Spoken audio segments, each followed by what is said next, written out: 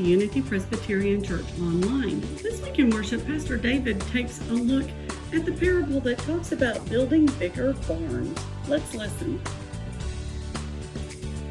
Growing up in Seattle, one of my favorite things each summer to do was pick blackberries. Yeah, blackberries like this grew everywhere. I could be walking home from school and there would be blackberry bushes just growing wildly that I could stop and kind of look for the biggest, juiciest berry and pick a couple and then go home.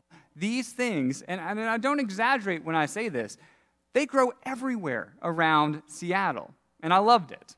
Although one summer I went to volunteer with an organization called Earth Corps, and their purpose was to simply take care of the earth in and around Seattle. So I showed up ready to help. I had my work gloves on and my raincoat because it's Seattle, it was raining. And I said, "What are we doing today? How can I help?" And the representatives of Earth Corps pointed to some blackberry bushes. And they said, "See those there?" I said, yeah, I see them. They said, "We're tearing those out today." I said, "What? Why? Why are we tearing out blackberry bushes?" And they said, "Oh yeah, to the roots, we are tearing them out." And that's when I learned that these blackberry bushes were non-native. They were actually invasive to Washington State, and they grew so quickly and so tall that they could take over large swaths of land, edging out all the native plants and fruit. Well, we got a picture actually of us working, and those behind us are the blackberry bushes. You can see they grew taller than us, and that was common all around this area. What I learned in that moment is that sometimes something can seem beautiful and attractive on the outside, but when you take a closer look, you realize, that doesn't look like what I thought it actually did. I looked at the blackberries and thought, beautiful. I'm glad these are everywhere. But upon closer inspection, I realized, wow, okay, these things are taking over, and that's not a good thing. So I want you to think of other times in your life where you've seen something on the surface and go, wow, that's great. That's beautiful. That's a good thing. But then when you leaned in or studied it or was around it for a while, you realize that's not as good as I once thought. I want you thinking about that today because I believe that that is the central truth that Jesus will be trying to teach in this morning's parable. Here's the scene for you. Jesus is teaching a crowd of several thousand people. So picture several thousand people. He's teaching and he's going through stories and parables like he often does. And then right in the middle of teaching, he's interrupted. He's interrupted by a man who makes a statement. Here's how it begins in Luke chapter 12, verse 13. It says, "Someone in the crowd said to him, 'Teacher, tell my brother to divide the inheritance with me.'" Okay, what's really interesting is if you go and read the first 12 verses of this chapter, it's simply Jesus teaching, but Jesus is not teaching about money. Jesus is not teaching about inheritance. Jesus is not teaching about family conflict. So this topic really does come out of nowhere. It doesn't have anything to do with what Jesus was teaching about. But the person who lifts up this topic was obviously involved in some sort of family dispute. Someone had died, and now those who were left were fighting over the material possessions. I bet you've heard a story like that before, haven't you? Unfortunately, it happens quite often. I wonder if even in your family you've had an experience of someone passing away and then the family kind of fighting or bickering about what is left. It's sad because it's a time that really should be about grieving, mourning, and celebrating the life of someone who's passed away, and yet so often it can turn into that bickering and arguing about who gets what. Well, what I'm wondering is why does this person interrupt Jesus as he's teaching in front of thousands of people and ask him to serve as mediator between him and his brother? We're not told why, what this man's motivation was, but we are told how Jesus responds to this interruption. Here's the next verse. Jesus replied, "Man, who appointed me as judge or arbiter between you?" Then he said to them, "Watch out. Be on your guard against all kinds of greed. Life does not consist in an abundance of possessions." So we're not told anything about the specific situation of what was going on between these two brothers or what they were fighting over. But something tells me that the specifics is not what's important. The man's heart, what's going on inside of him, that's what's important. And Jesus knows this man.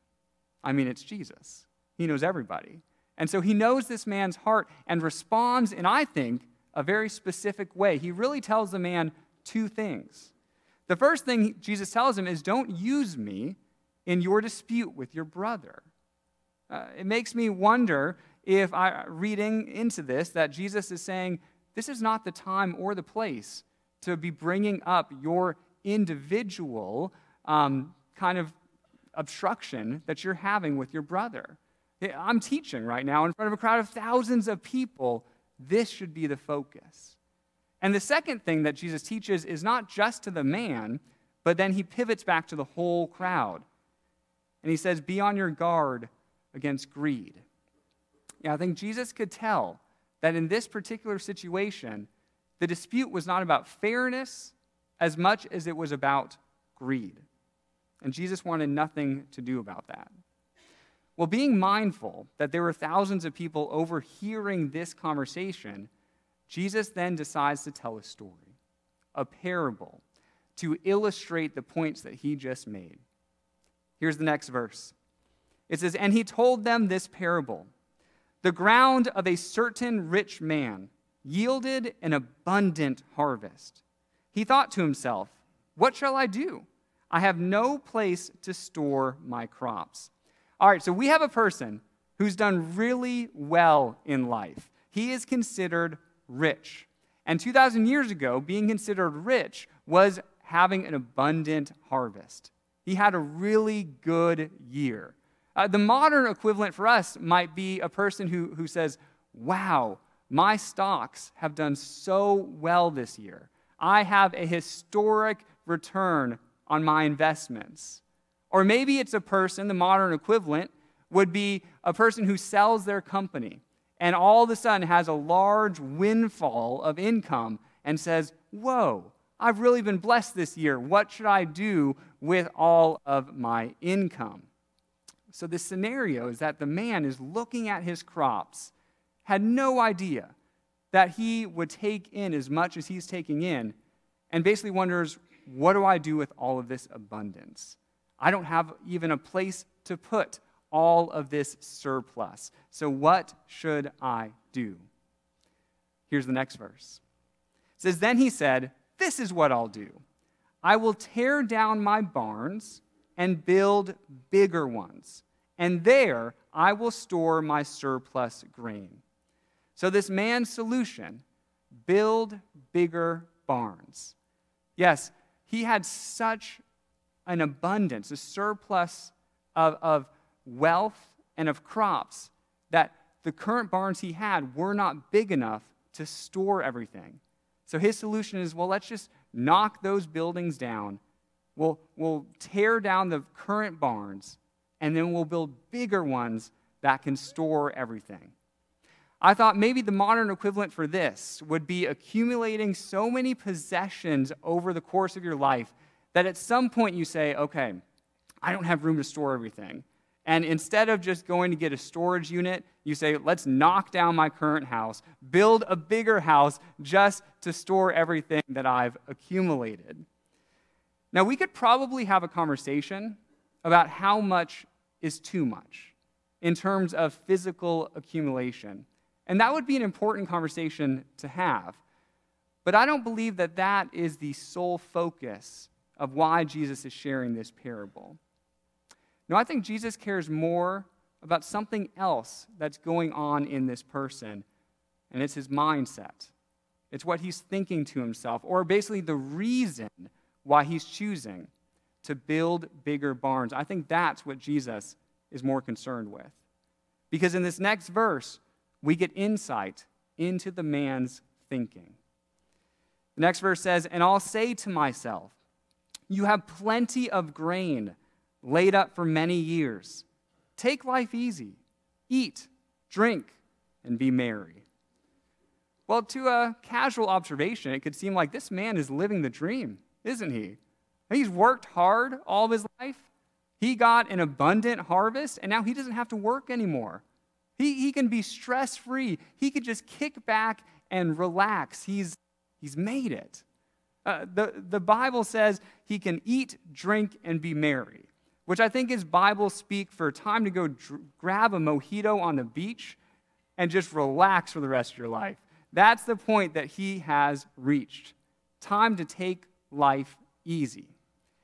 Now, up until now, it almost seems like that man could be any one of us, saying, yeah, I want to live this kind of American dream, where I want to work hard. I want to earn all I can, and then if I can, I want to retire early and kick back on the beach. Doesn't that sound nice? But it turns out for this particular man that God has a different dream in mind. Here's the next verse. "But God said to him, 'You fool, this very night your life will be demanded from you. Then who will get what you have prepared for yourself?'" Yes, in this parable, the man dies that very night. And we're told, what is he now to do with his excessive crops? That would be like winning the lottery and then getting hit by a bus on your walk home. You say, really? What's the timing of that? What are the odds of that actually happening? He gets all this surplus, and then he dies that very night. This is the twist in the parable. And remember, every parable has a twist, and it's those twists that Jesus wants us to lean in, to say, oh, okay, what's happening here? What is Jesus trying to teach me here? I believe in this twist, Jesus is teaching us that there's a difference in perspective between the man and God. And it's perspective not exclusively just about wealth or possessions, but it's a perspective on life, how we view life, how we choose to live our lives, and what we live for. You see, the man's perspective was take care of myself, right? He says, I've worked hard enough. I've earned all that I need. So now that I've reached that point, I can sit back and relax. And that doesn't seem like a bad perspective, does it? And I would argue it's not a bad perspective. We want people to work hard. We want people to be able to take care of themselves. That's not a bad perspective. But it's also not enough. I believe that God's calling this a narrow perspective, and that God has a broader perspective. This is God's perspective in the parable. Take care of oneself and one's community. You see, this man thought that he got to a stopping point when he earned enough to simply take care of himself and his own needs. But God is saying, no, that's not your stopping point. That's your starting point.